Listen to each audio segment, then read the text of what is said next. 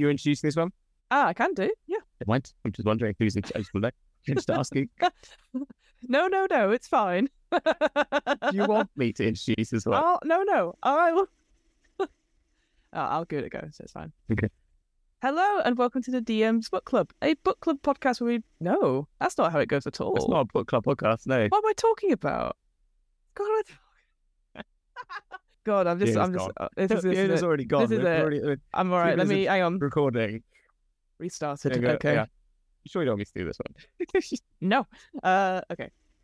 Hello and welcome to the DM's Book Club, a D&D... Wait, no, it is a book club podcast. Isn't it? Oh, welcome to the DM's Book Club, a podcast. It's just a podcast. Oh, it's podcast. It's just a podcast. There's nothing else to it. A podcast. Because you've already said book club, so you don't want to repeat that. Oh, man. Not a D&D podcast. It's a podcast where we talk about Dungeons and Dragons. There you go. And how we can fit it in our roleplay campaign. See, you now know it off by heart. I know, I've stolen the power. And you wow. now, power from you. All right, I'm gonna have one more run up at it, and if I can't do it, I'm just gonna hand over the reins to you because it makes it easier. Go on. So, okay. Hello. Oh no, sorry.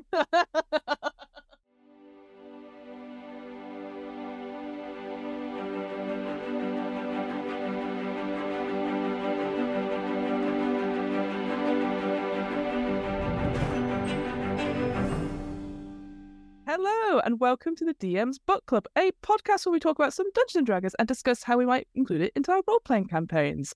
First try.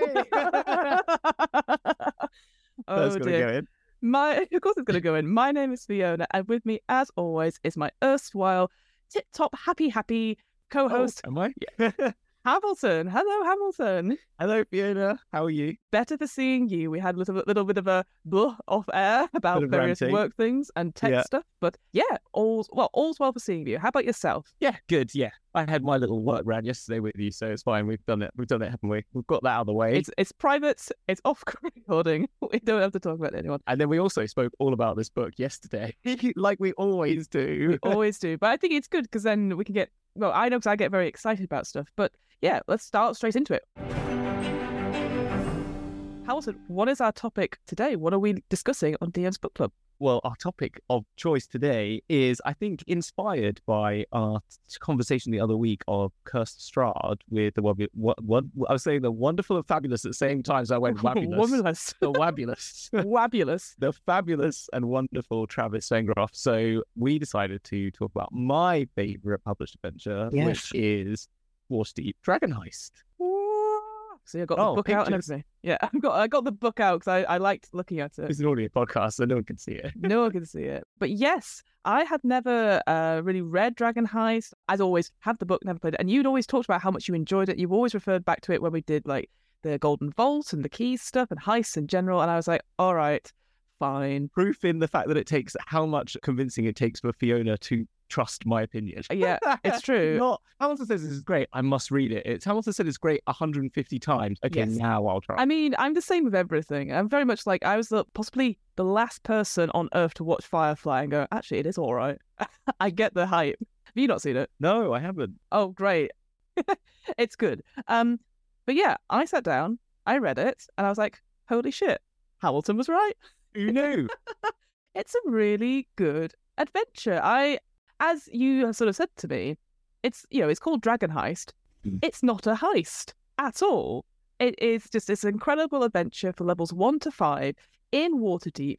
There is so much stuff, and it's like 248 pages of content. Yeah, and it's just it's incredible. I had never considered it because it's it starts off you're in Waterdeep, you get a place to stay, and then something happens, and then you have to work your way out through, depending on which villain you've picked, and then it's all interchangeable, all customizable as a module. And I hadn't actually considered that. I knew about the basic sort of outline of it, but yeah, really, really was surprised by it. Yeah, it is absolutely fabulous for lots of reasons, because as you said, you picked up on the key points of it. Firstly, it's not a heist, which actually disappoints a lot of people in comments I've read. A lot of people are like, oh, it's not a heist. And it's like, well, actually, it's better than a heist, so don't worry about it. Secondly, the replayability is definitely there because of these numbers of villains, but also the fact that you can do what I did, or you could do it in multiple ways of just like adding all of these factions in. You can have one of those really, you mentioned it as well yesterday when we were chatting about how much of a political game it can be. Nothing else really gets us into the factions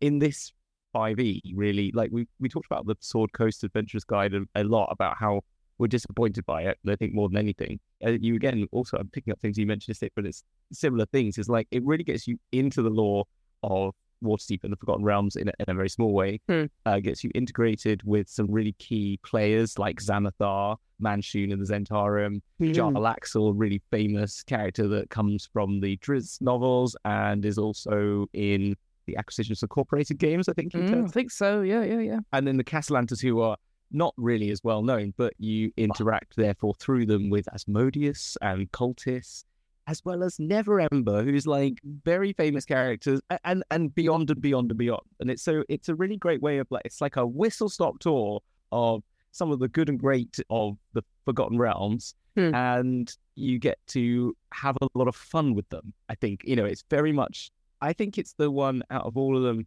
that I've read that literally, I think, portrays what people who go for the sort of rule of cool style game, it's sort of delivered to in that sense. I don't know if you agree with that, but it feels like that's how this is about fun and doing everything as much as cool as possible and really enjoying yourself and push yourself as far as you want or not, really. Was this like your first published adventure that you'd ran or like been a part of?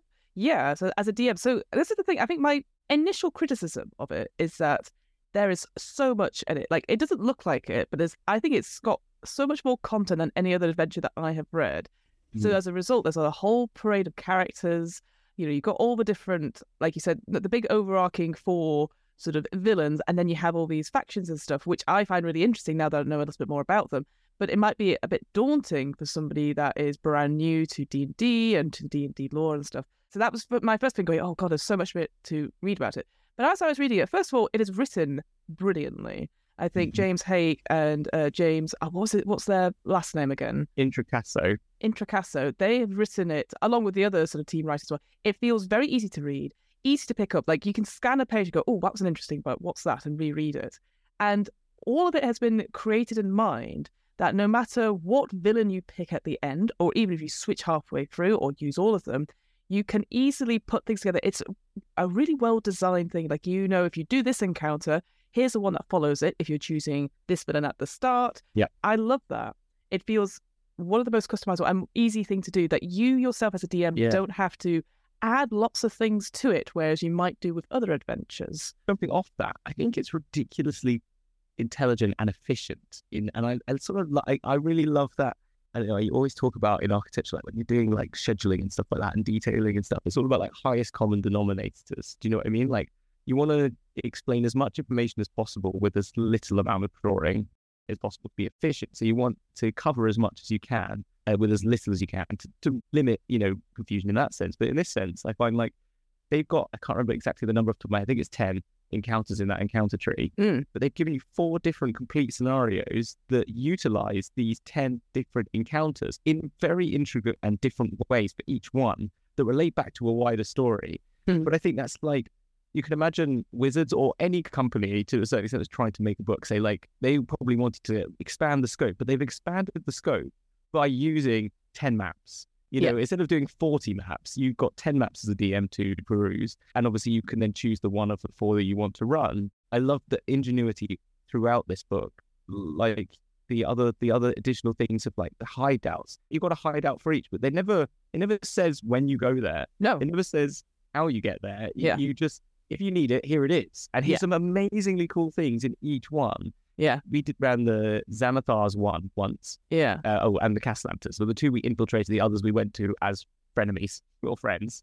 In both of them, there was multiple ways through, multiple interactions you could have, roleplay-wise, investigation-wise, secret passageway-wise, different information you might have had outside of space or inside the space that can get you from the entrance, of which there are multiple, to whatever your source of interest is, depending on who you are as a DM. Little different ways that those people can interact with you. Like, I just love it for all those things. I just think it's kind of incredibly designed, and I really respect both of those designers because of this. I don't think there's been a book with that level of game modification in it, modification of the game in it, to me personally. Oh, now I can't remember. There was a TV show on Netflix that was out recently, which was Kaleidoscope. Just watched it. Have you? Is it good? Yeah.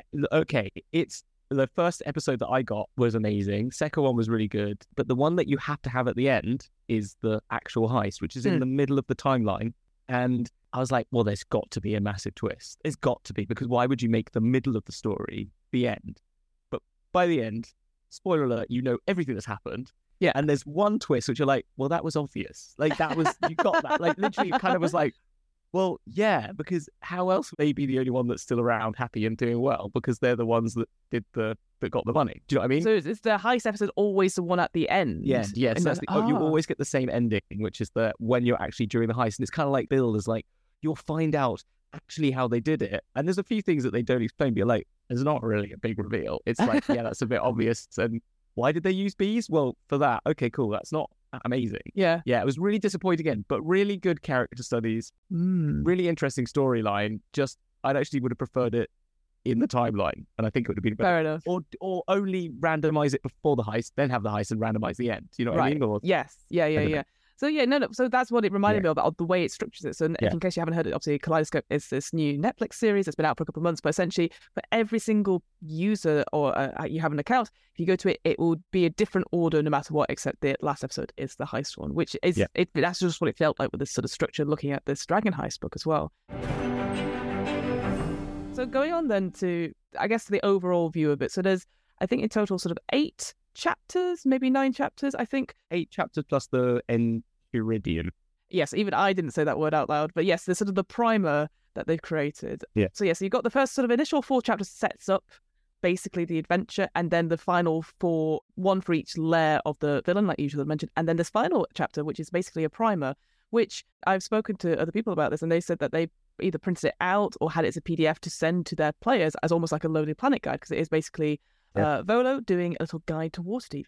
And I must say, it's the most interesting guide. I actually was really excited to read about taxes and excited to read about punishments. So it felt really welcoming. You got the character of Volo coming throughout, obviously, and it wasn't interrupted. Sometimes with these books, you have somebody else interrupting with like the real voice or the here's the champ. Usually it's like Elminster, I think, with Volo. Yeah. It's like, can we go in? Well, actually, very much felt like, I know it's a Harry Potter reference, but like a Gilderoy Lockhart describing and I just liked that. It just read really well, but succinct. It gave you all the information you would need as a character coming into Waterdeep if this was your first time in Waterdeep. It's probably worth then outlining what the structure of the story and the sort of overarching things. You've sort of mentioned it in roundabout terms, I guess. Mm-hmm. So Lord Neverember, one of the High Lords of Waterdeep. The Open Lord of Waterdeep, exactly. Mm-hmm. There's Secret Lords of Waterdeep. I think there's 12. I'm trying to remember off the top of my head. Mm-hmm. He had been embezzling money from the city. So much money from the city. Exactly. A lot of money. 500,000 doubloons. No, dragons. That's why it's called Dragon Heist, because there's multiple levels to that Dragon Heist, but it's because the dragons is the terminology for coinage in Forgotten Realms. He's hidden that away somewhere in Waterdeep. And the only way to get in is to find this thing called the Stone of Galore, which is an aboleth, which believes it's an elder god, which is a fantastic thing to roleplay when you talk to it, because every time you interact with it, it believes it's some sort of divine being, even though it's just like an aboleth that's lost part of its body, being like stored in this sort of stone-like shape. And everyone is trying to find this object. And each individual of these 4 villains has a different reason for wanting to gain a hold of this money. I'll start with Jalaxel. Jalaxel wants the Stone of Galore and to get the dragon to make Luskan a part of the Lord's Alliance, and he can buy himself into that like lordship, sort of recognizing Luskan and the Bregendarth, which is his crew of all-male drow, which is sort of an anti-establishment rebellion against the matriarchy of the drow. Mm-hmm. We don't have to go too deep into the whole history and lore around that, but that is the story of that. And then the Castellanters have made a deal with Asmodeus, which is that their children's souls are going to basically be taken by Asmodeus. So that's their one. It's pretty brutal. So bloody brutal. And then you've got Xanathar, who wants it because he wants it, pretty much. Mm-hmm. And Manshoon, who is the Zentarim, wants it because they are a simulacrum of the real Manshoon, and they're trying to get the money. I forget the reason. What was the reason for it again? Did he want to bribe people? Oh, he just wanted to bribe people with it. That was it. He just wants to get back into the top of the chain again. I think that was it. Mm-hmm. There's also other things in that vault of use to people, there is something very cool in there called the Staff of Ageron, which is a very cool thing. Spoiler alert for everyone. Which is the staff which stops any dragon from being able to enter Waterdeep. No dragon can enter Waterdeep. That's why it's always protected from like any dragon invasion, or like in Order of the Dragon Queen and Rise of Tiamat, Waterdeep is a safe haven because they have this warding sigil. And I think something that I put in, if you are going to run either of those games, you could add a third or a fifth faction, which is the Cult of Dragons, if you wanted to, who want to also get in there, which is what I did in my game, because that's what I was planning to do, trying to get in there to get the Staff of Ageron, because then they can allow Tiamat to enter the city. Because when you have it, you can command any to come in if you want to, if you own the staff, and you can remove the curse. Anyway, that was a brief introduction to the game. Anyway, so I thought I'd explain that was the thing. And you can then choose one of those factions to either fight against, be a part of, or you can be like a Harper, or the Golden Hand, or the Flaming Fists, or whatever they're called. Lord's Alliance, Force Grey, the Grey Hands. Emerald Enclave even gets a look in as well, which is good. So so not only do you have these bigger villains that you could be a part of, but you could also be a part of a smaller guild as well. And that's another point as well. So you not only do you have factions that you could be a part of, but there's also, when you start off as well and then eventually get to where you establish your base, which we'll get to in a second, I know, Waterdeep's got a fuck ton of guilds. Yeah, it really does. Which is very interesting, but my God, if you've got a party of 4 to 5 people, and they all have individual factions or individual guilds that they're a part of, all that sort of thing, it can be a lot of admin to keep track of. So maybe simplifying it down perhaps, but I was actually quite interested in like the big long list in that primer that was done by Bolos of like, and it was like the wondrous and glorious of the Tinkerers or something like that. You know, exactly. You're like, someone really thinks highly of themselves rather than the guild of, you know. And there's the sort of guild of sorcerers, arcane magic people. I can't remember what it's called as well. It's got like a similarly fanciful name. And with that, as we talk about admin, you not only get that admin, but also the factions give you very Planescapey like abilities to get some XP. You get different favors. You get a contact for each of these that becomes your sort of go-to person, the person that might introduce you to the campaign. And then with that, you gain particular favors from them, or they might come along with you as an NPC. The other book I wanted to bring up whilst we're here was the one that I recommended to you to get, and I think you've read it as well, which is Forgotten Tales, which is written by Will Doyle with James Hayek and James Introcasso. So the actual original writers of it have written this for the DMs Guild. I don't know how they did it, if they did it under the same, if it's actually done by D&D. It's a very confusing, it's got the DMs Guild on it and all the writing looks like the right font, but it's, I think it's their own thing. I think it is their own thing. I suspect that this is stuff they just couldn't get into the book. Yeah. And because essentially it's a fantastic, I absolutely highly recommend checking it out if you've run Dragon Heist and were like, I'm not so sure about the beginning, or I wish the bank vault was above ground. Well, these literally 30 pages just give you a different beginning, a different way you get Troll School Manor, a different alternative way to do the fireball encounter, which again I know we'll talk about in a second, and then the different vaults and stuff. Basically, the introduction in Dragon Heist itself focuses very much on the power struggle between the Xanathar and the Zentarim. Whilst the Castellantis and Jarlaxle, they played parts in it, but they don't have as much of an influence in that initial beginning bit, which is fine because, you know, maybe people will have heard of the Zentarim or Xanathar a bit more, perhaps, and maybe that's what you're going to gear to. But if you wanted to be like, the villain is definitely going to be the Castellantis or it's definitely going to be Jarlaxle, you might want to have a bit more time to that at the beginning. So that first chapter in the Forgotten Tales Dragon Heist, it talks about this sort of idea of, the cult of Modius, about dealing with one of the early on main NPCs, which is Rayna Neverember. Is that is? Yeah, he's the son of Lord Neverember, who has nothing to do with anything. And I'm like, bullshit. Yeah.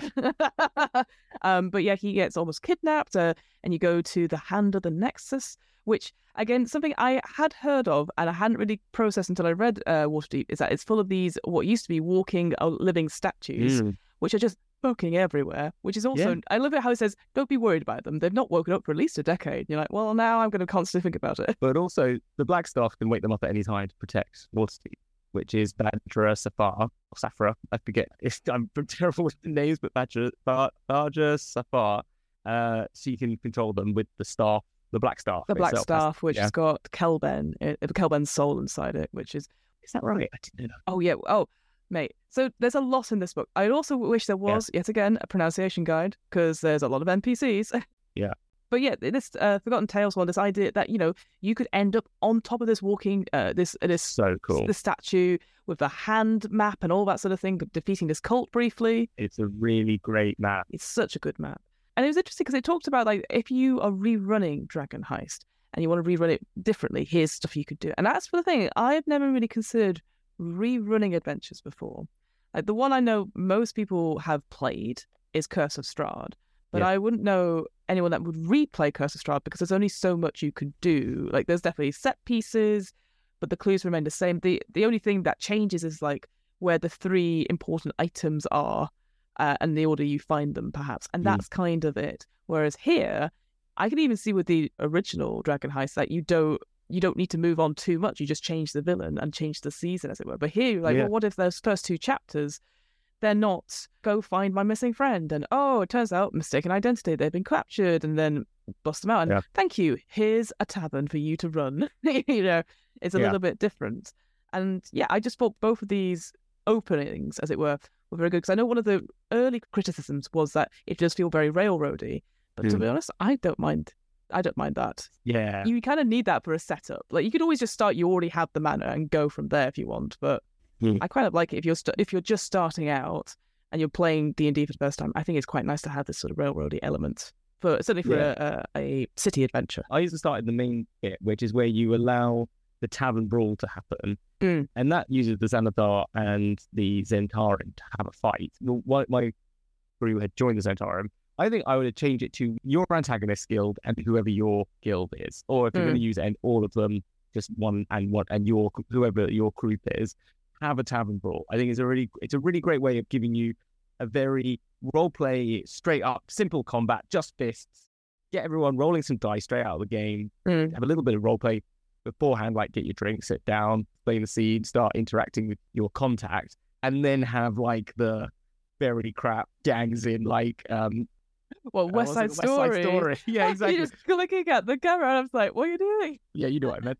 Thought you get me. And do that. And then you've got that instant, very cinematic way of explaining, here are your antagonists. Not like, oh, they're the bad guys, don't like them. It's actually like an actual fight that you get involved in. And as level 1 characters, it's very simple that you can be a part of that. If it's just fists and sort of thing, brings you into the game. And then I would recommend the one in the Forgotten Tales, because it gives you a nice interaction with like an alternate gang who's trying to also capture someone at the same time. So you've got this like cat and mouse. They disappear. You can run after them. You can run after the person.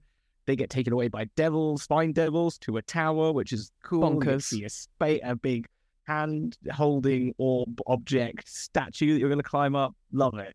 Like really good fun. And it also even says in that Forgotten Tales stuff that the Trollskull Manor doesn't have to be back down. It could just be in that list of the lot of shops next to the hand where you've just been to. So you could stay there, which I thought was really cool. And then you just transpose those NPCs that are around there in the original book to that place and just go from there. So there's lots of helpful, handy tips. So you were saying that you use Xanathar for your main campaign as the sort of main... I used Castellantis and Xanathar as the key antagonist, but everyone was after it. Why did you pick those 2 out? Was there a particular reason, or were you just like, oh, fuck it, just try these 2? These are a good combination, if you see what I mean. I felt the Castellantis were the most evil, baseline evil. I think Xanathar is a fun, deadly foe to have. I think a beholder is good fun. I think they're a famous enough character that I thought it'd be good to have a famous character.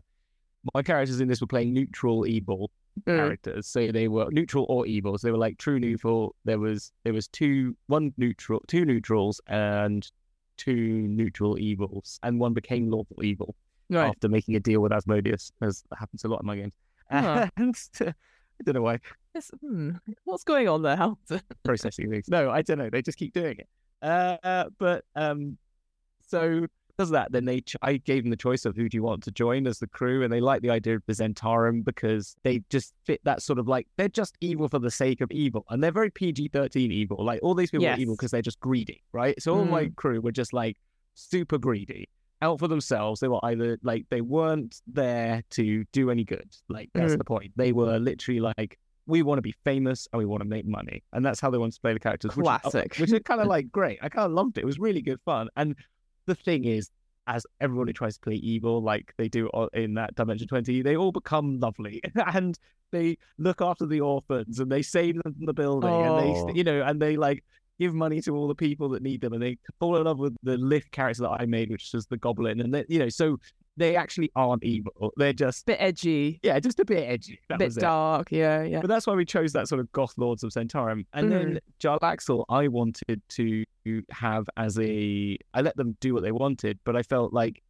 he's such a character that I think he would court anyone who was trying. He would play the diplomacy card before the fighting card. And he always does that sort of study of people. He's interested, so he'll go and be a different character as to play that to really suss out what's going on. So definitely would never resort to violence straight away, for sure. Exactly. Because they're always in disguise. That's the thing. He wears a hat of disguise, but also like when they're on the ships of the Drow, there's a constant magical effect that makes everyone just appear human. So they don't, because they want to stand out. I think it's kind of like there's a lot more to go into that. So there's definitely this whole like subterfuge and trying to keep it.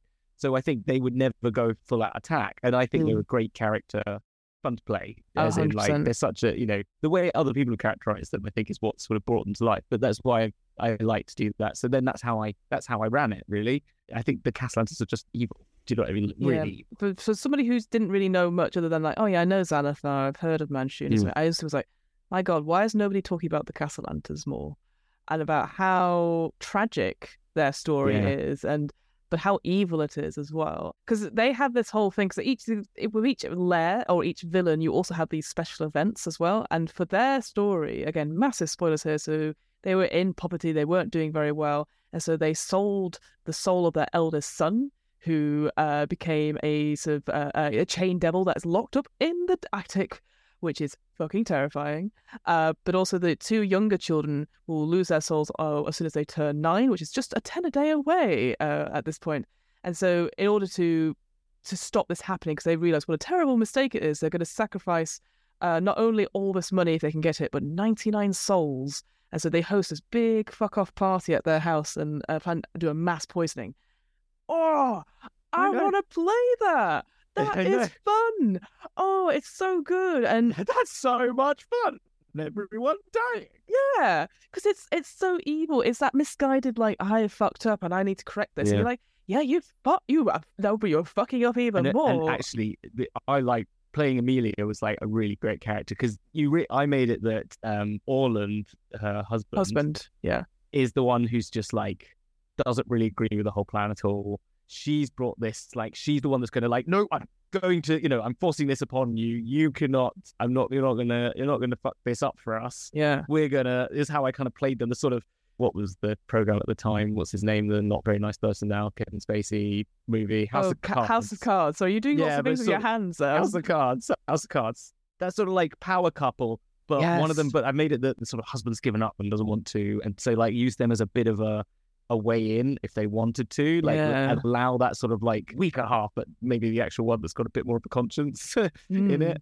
That could easily change because they're very loyal to each other in the book, but you could make it so the characters are like begging, like, or at the end just sort of try and convince the husband to do something. Yeah, I'd love that, where you have a flawed character that sort of changes at the last one. You're like, growth. Character development, Yeah, I think if I was going to run Dragon Heist, I know me, the DM, would love to have it with the Castellantis, because I always find the stories really interesting. But I don't know, again, maybe it's just me doubting my own ability, if the players would find it interesting. Per se. I think players would find it interesting, but compared to like silly japes with Xanathar and like, that darn Jarlaxle who's kidded us again, we knew it. Those, I guess they're more fun, maybe more tropey, that they can get into quicker. I don't know. Because I just haven't seen any actual plays that use Castellantis. Obviously, I know you spoke about them, but like the High Rollers one focused a lot on Jarlaxle. I know that, but I think so, and I think because it is very tragic, you got to deal with some serious stuff there, and really serious. And I think if you could run this into Avernus, if you wanted to go down that route, because it leads quite nicely into that, and maybe there's some sort of offset of like one of your crew is taken and they become the one you're going into Avernus to get, or something like that. Maybe you swap at the last minute and it's somebody else. That could be an interesting way. Damn. personally, I like the campy, over the top craziness of it, and that's why I chucked everything at it. I felt I needed the Xanathar in. I wanted everyone to interact with everyone, and I was happy. We were expecting this to be a very long campaign. It did last for over a year, so it was a long campaign, and we only just got to the vault then, and that's after being to, as I said, pretty much everyone, and doing side quests, and including the cult dragons as another antagonist in there as well. That never really, that were just sort of in the by the by. It feels very much like this Dragon Heist sort of adventure feels the most like a Skyrim or any open world video game I've ever come across compared to other ones. And I know there's a video game of Curse of Strahd, you know, like, or has that setting, but Curse of Strahd doesn't feel like I said, it feels like there's some set pieces that you do. There's optional side stuff, but add to this. Whereas this is like, here's a random NPC that you interact and they'll have some information, but it's not essential to the story and you could miss them. Yeah, I just thought there was so much to it that I myself would really enjoy playing through. But here's a question for you. So when you got them to the end of the vault, were they level 5 then? Or were they a higher level? A little bit higher.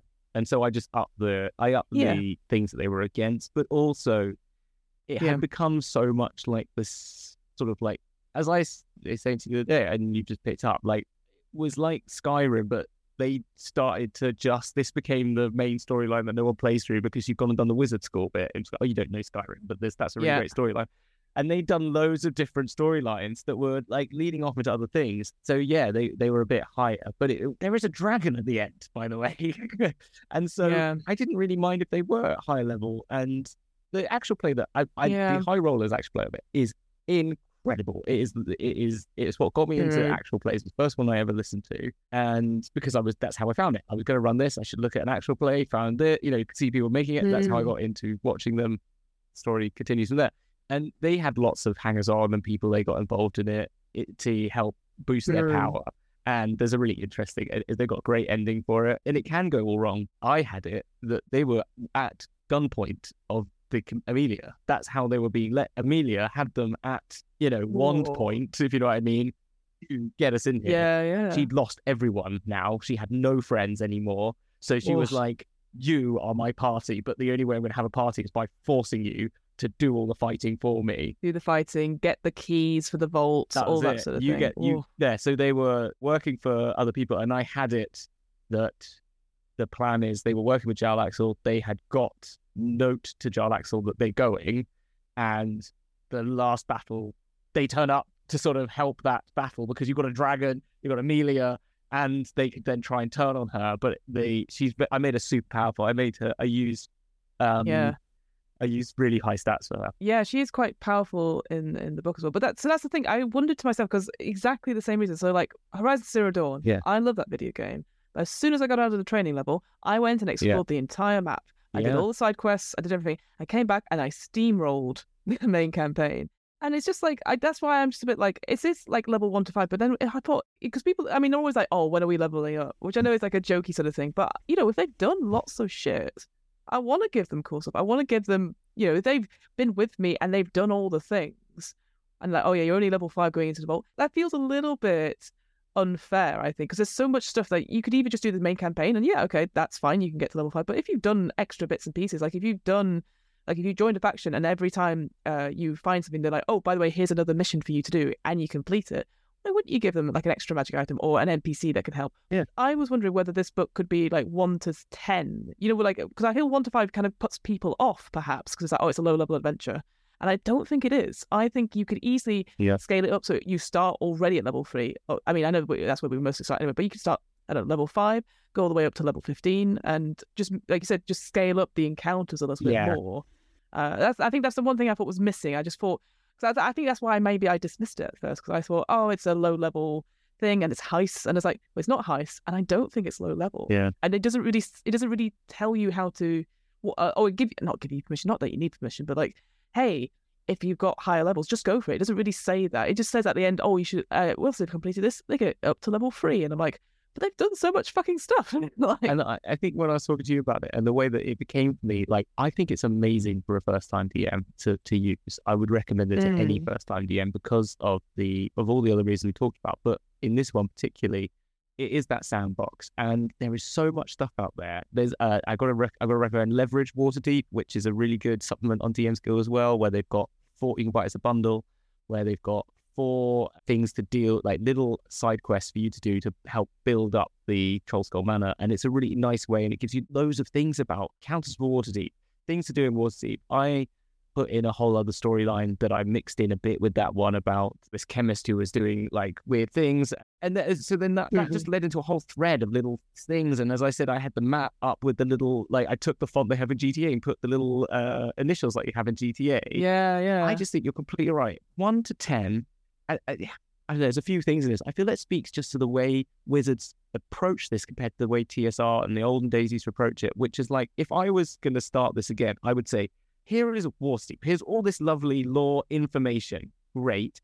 Here is one set of adventure you can use that we suggest you parcel up in and amongst loads of other things that we're going to give you in separate supplements every 6 months or every 3 months. There's going to be a new supplement. Yeah. If you're now on this D&D Beyond subscription service that we'll have now, you can say, I'm going to sign up for the Waterdeep campaign, and I've paid 60 quid, or I'm going to pay the £5 a month for the Waterdeep campaign continuing. Or you could just fit in your own ones as you like. But these are like, when you get to level 4, now the fireball happens. Allow that time to pass. You know, I did that in mine, and it worked kind of well, because it's kind of like, it's going to change hands. Stone of Law goes to someone else. They're going to lose it. It's going to move about. The scent goes cold, you know, someone's hoarding it for someone else. Allow things to happen, and suddenly this fireball happens. Oh, the story's back again. Now we're level 5, and then let it go again and come back to it. Have almost like main campaign events, like, dotted throughout rather than like following. Yeah, I like that as well. And that free up a new DM who's not confident to give everything a go. I've always got this fallback position of the main storyline. It's like, okay, you know what? I haven't prepped enough for this separate thing. I can do this today. I can't remember if the Xanathar's Guide to Everything came out before this book or was after, but there's definitely bits of it where you're like, okay, the downtime. Hey, Trollskull Manor needs upgrading, and you've got these events happening. So, like in the primer, I'm always going to go back to it. It has a list of all the different holidays that has, and you could include those in. Some of them are referenced as well as some special events that can do you a lot of good. And like, hey, lots of money, or you've got lots of repairs because too many people came in, and health and safety and blah, blah, blah. And I was like, it feels so, it almost feels like very relatable in a sense. And I quite like, again, all the descriptions of the NPCs were really good as well. Even the ones that, just visit in to collect guild dues and stuff like that. But the one that sort of struck me, which is quite a central part in the main storyline at the beginning, are these nimble rights. Yes. These sort of like cool-ass piratey type things, but completely clockwork, with no emotion in their face, like very much like an artificer's thing gone wrong. And there's a whole little storyline about a nimble right that is sort of is hiding out at a temple, and is a bit lonely, so he tries to make a friend who then runs away and is the reason why this fireballs happened on behalf of the Castellanters. And it's just like, oh, there's a lot here. I wish there was a little bit more lore about it, because I don't know. I think nimble rights are like just been introduced into this one. Yeah. There's also like random, like there's a mind flayer that has like an intellect devourer as a pet. And then some of the other NPCs that you see around the Yawning Portal, which is obviously the tavern where you start in, has some like, it's like, who here is a doppelganger? Who here is a mimic? Who's here is a person with a secret past? Because they're all adventurers and stuff. But there's one guy who, again, forgive me, I cannot remember the name, whose brain has been eaten. And he's like a really lovely guy. He's like, I'll help you. But he's like I think he's a Xanathar spy or something like that, because he's completely controlled by this intellect devourer, I think. I'll have to look him up now. Well, but... You know that Yawning Portal picture? Yes. You know who's in there, don't you? Is it Matthew Mercer? Yeah, Matthew Mercer is one. Arkan the Cruel, who is... oh, I know, yeah, he's just drinking on the other side. Yeah. And I'm just like, I don't know. I feel this is like clearly influenced by their friends from, James Hayek worked on the Explorer's Guide to... Not Explorer's Guide to Wildemount, the other one. Tadori campaign setting and... Yeah, Explorer's Guide to Wildemount. Yeah, they both worked on those. So obviously, like a relationship with both, Matt Mercer and I forgot his name. It's got oh no! Don't do this to me.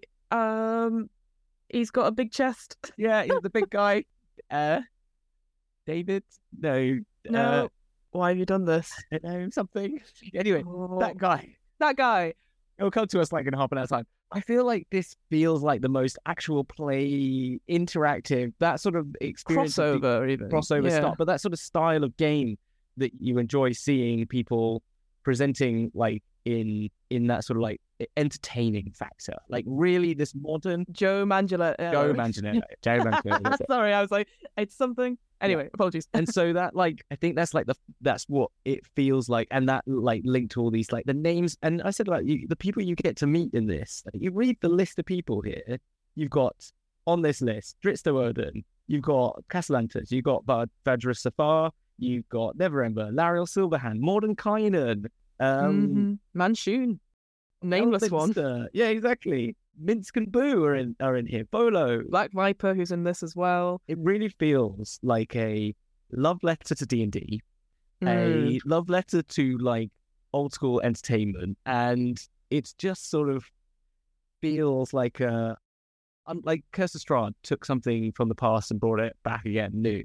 I feel like this brought everything from the past in a very small way and gave it to you, and it feels like they could do more of that. It's an original thing, I guess, because that's the thing with the Curse of Strahd. Like, obviously, it's Ravenloft. They've already done that adventure a little bit, so it's tweaking and updating it. This feels very new. I'm happy for them to do all these other games. I'm not saying that I don't think the other ones have as much merit, because I think they definitely do. I think this is the first time I've read an adventure, and I've been very excited in a while. Like, I've always, like, when we did, like, Wild Beyond the Witchlight, I thought this was interesting. I like the idea of going into the Feywild. I've had a look at Dragonlance, and I was like, that's really interesting, because obviously we've got war-type things.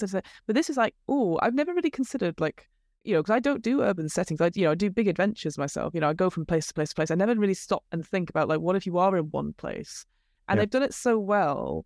You're never bored. You're never, you have to have that talk with the players going, hey, there's not going to be much greenery perhaps, but there's lots of things to do. So what can we do to make sure your characters are accommodated for it? I guess my only other sort of like about it is that the thing that follows on from Dragon Heist is, of course, Undermountain, the Dungeon of the Mad Mage. The worst second sequel to anything ever. It does feel like, why? At the end, whatever you do, whether you succeed or fail, you get a note saying Undermountain awaits, or the Dungeon of the Mad Mage awaits, meet you in the Yawning Portal. And I'm like, no, I've got a business.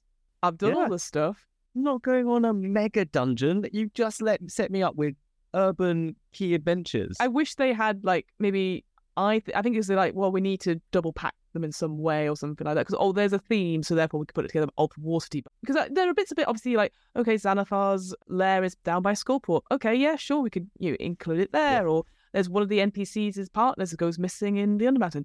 Okay, great, that could be a thing. But I was just like, they're so different. Like, I've read Dungeon of the Mad Mage. It's very different. I started reading it and got so bored, and I was like, it's so not my kind of game. I don't want to do a 10, is it 10 levels?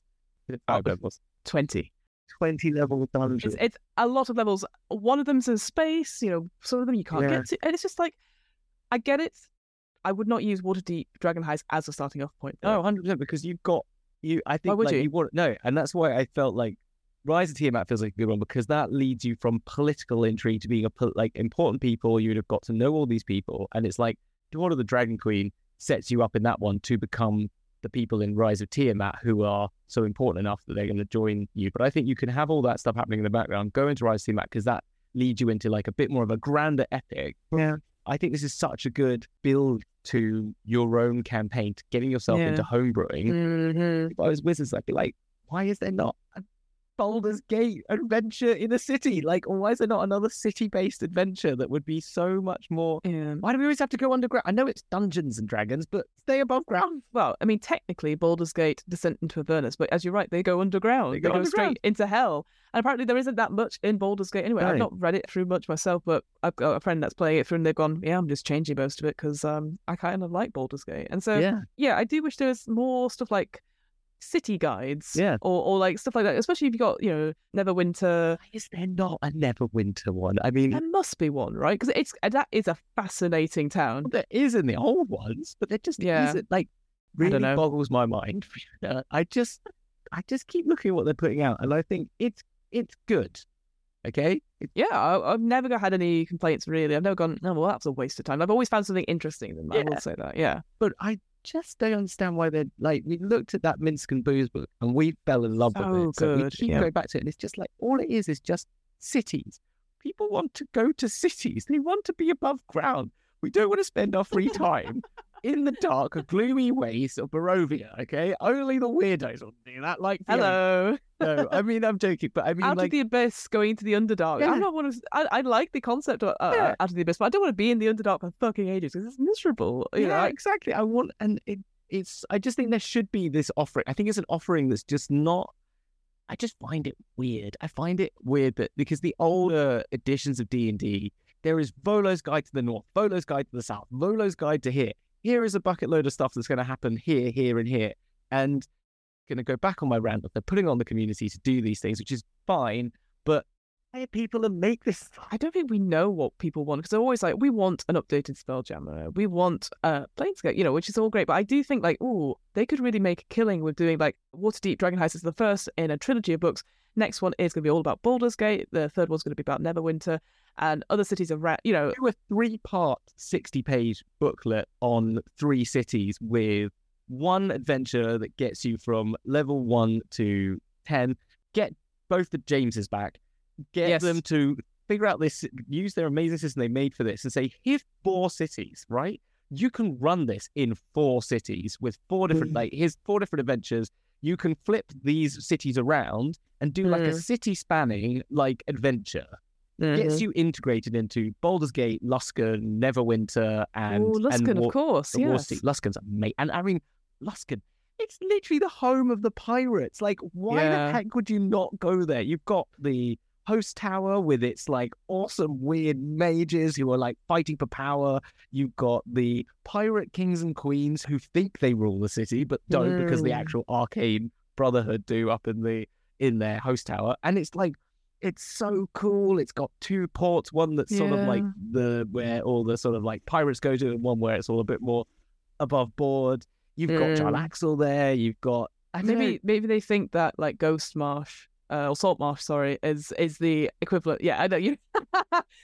Viewers, you can't believe what Hamilton just did. Oh, but yeah, Salt Marsh is all right.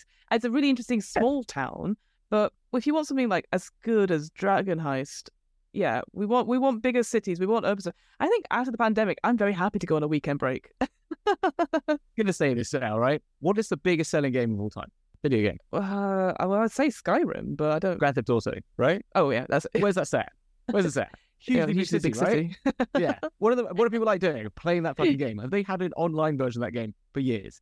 Do people like open world role playing games on video games? Is it one of the biggest buyers, sellers of things? Do people play Skyrim for hours? Yeah. Skyrim, I love the dungeon delving. It's great. But one of the funnest things to do is to break into people's houses and steal things whilst they're looking at you. And stealing all those wheels of cheese. People love, literally, the facts are there, wizards. Facts are there. Look at Rockstar and freaking copy paste into a game like you've done once really well and do it again. Wizards of the Coast, please make Grand Theft Auto Neverwinter, please. I just think it's one of the, it's they've made it once and I feel like they just left it on the shelf. I completely changed my mind on it again. Maybe it's just me. I was like, no, Heist again. I was like, I went in with very low expectations, so I've been blown away by it. And I think it's got great structure. I think all the things are customizable. And there's so much that you could I think you could spend years, really, going through bits and pieces. You wouldn't need to go anywhere else. You play this adventure, and then you could replay it. I mean, I'm not a person that likes replaying stuff unless there's something extra to it, which you can do with the Forgotten Tales thing. But I think I'd be like, okay, we now know Waterdeep very well. Give me a month or 2, and I'll come up with something else, which will involve the Masked Lords. It will, we'll go bigger. You might have to go to Neverwinter, etc. And just something about the setting. I was instantly really interested.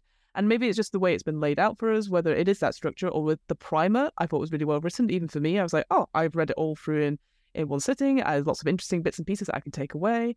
And it just felt very relatable, the city. It felt, maybe it's just the way the Americans see European and UK cities, but I definitely was like, oh, it feels a bit like a mixture of Victorian London, a bit of European cities. And I was like, I'm sure I could just go out to Greenwich and this would be Waterdeep, mixed with New York because it's kind of got that sort of grid-like structure. And, 100%, yeah. And the artwork is sunshine and people outside and life. And there's something kind of lovely about that juxtaposition. And again, going back to actual plays, I guess, I think it's an example of what people enjoy and entertainment-wise. A lot of the time in campaign season 1, they're going from city to city. Do you know what I mean? They're going from city to city, and then they Mhm. go on a big dungeon crawl for a bit, and then it gets a bit boring after like episode 6, where they're in the bloody underground. And you're like, but then they always come back to a city, and there's this hub world, and there's these people, and I'm kind of surprised by the lack of that response to like, where's your hub? Where's your home? Where's your like settlement? Because even if you're not always in Waterdeep, I took them to Sigil from here. I took them out into just the farmland outside.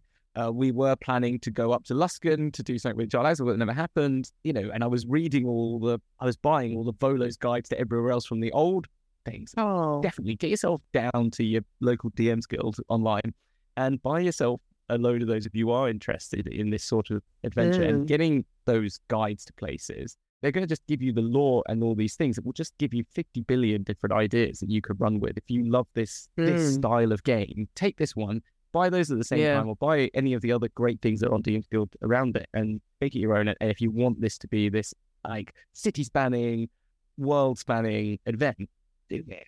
I just wanted to end up saying, like, if you're like, oh, this all sounds really great, guys, but I don't want anything to do with D&D. I'm all done. And I'm like, yeah, I get that. But if you were interested in doing like a city, like an urban setting, one I wanted to recommend, because my friend Rob came on this podcast to talk about it, was Tolus by Monty Cook. And Tolus was his sort of, I think it's like a 7-year arcing campaign of his own stuff. And it was basically created as like, we're going to test every fucking thing for all the players. And he had players like Chris Perkins and all that something that ran all these adventures. And you can get Tolus now. It's still $90, but it is a thick book with lots of handouts, lots of little pieces. It is a very interesting read. I'd highly recommend, if you haven't checked out the episode, recommend listening to that. But check out the PDF perhaps as well, because there's a lot to it. But it was just like, if you were looking for a city thing and you were like, but I don't want to support Wizards or D&D, that's totally fine. I recommend Tolus as well, because it was developed in a similar thing, and there's a lot to it. I will say it's got tiny, tiny writing, and my eyes could not deal with it myself, but there's lots of helpful sidebars which we were saying, like, you could also do this and you could also do that. Yeah, I think on the whole, I really enjoyed Waterdeep Dragon Heist. I thought the writing was really good, and I think, again, it's that sort of thing going, would I run it now? And it's really difficult because I'm about to gear up to do a Curse of Strahd campaign, so I can't be like, yes. But there's definitely elements of it where I feel more confident and more willing to run an urban adventure, for sure. Like, I don't think I would have done that before without reading this. Oh, yeah, and I think this is the ultimate version of that in the current existence of D&D. And I'm trying to look at some other ones I've got, but I'm not seeing... I think the Warhammer Fantasy roleplay, that is clearly the way that is run is it's about above ground fighting. There's not dungeon crawling. It's about very much about the political intrigue of all the different peoples and players within the world. And it's very much always seemingly like an above ground adventure, like it's an urban adventure really like system. You will then go out into like other things, but it's all about being in like you might go to the dwarven kingdoms and all those sorts of things, which is again urban. Just it happens to be underground. Again, you're going to have to pronounce it for me, but the starter set that we've looked at very recently, I can't remember the city that... Ubrasik, yeah. That is very detailed for what you get in a starter set as well. So again, having a look at that as a inspiration. But Hamilton, where can we find you on the internet if you wish to be found? Any exciting things happening? What's going on with you, maybe? When's this coming out? This is going to come out after MCM. Okay, so you could have seen me at MCM. Yeah. Will it be the week between MCM and UK Games Expo? All right, so you could have seen me at UK Game Expo as well. What else am I going to be doing? I will, though, the week after UK Games Expo, will be in, for 2 episodes, playing in Soulbound with Actual Play Streamers UK. I think I've said that right. I'm terrible with names. We're so professional and prepared on this podcast. And so I will be playing in that, Soulbound. It's an Age of Sigmar role-playing game by Cube 7. So you may hear us at some point talking about Warhammer Fantasy roleplay, and so it's got a similar system to that. It's basically Planescape meets Warhammer. That's what it is. Yep. It's like your 2 favourite things just now, and you're in the centre with this game. Also, if you want to follow my Warhammer YouTube channel, Hazard Stripes, I am over 100 subscribers now. Congratulations. And having some lovely feedback. I've had 1 gatekeeper. And that's boo. I've just ignored that person. Yeah. But anyway, there we are. But I'm talking about Necromunda, which is my favourite game in the Warhammer world. Yay. And what about you? What? No, sorry. We should do this proper. I haven't done this proper in a while. How are you? Who are you? When are you? Why are you? Where? I am so glad you asked. Who am I? My name is Fiona. What am I? I am a human being, podcaster, voiceover person, and a whole load of other things. When am I? It is sometime in May, mid-May, before, we're recording in the past, which is coming out in the future for present. Why are you? Why am I? I mean, God, I need therapy for that if I talk about why I am. Where am I? I am so glad you asked again. So, what am I rolling? It's a twice monthly RPG one-shot podcast, which is coming out I said it's fortnightly. Yes, that's right.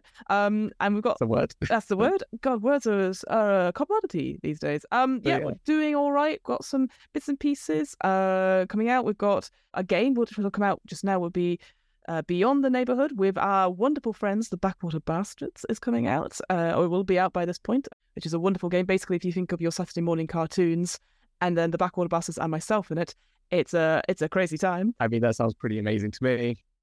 Great. Well, that's it. That's it. Done. We've got there. We did it.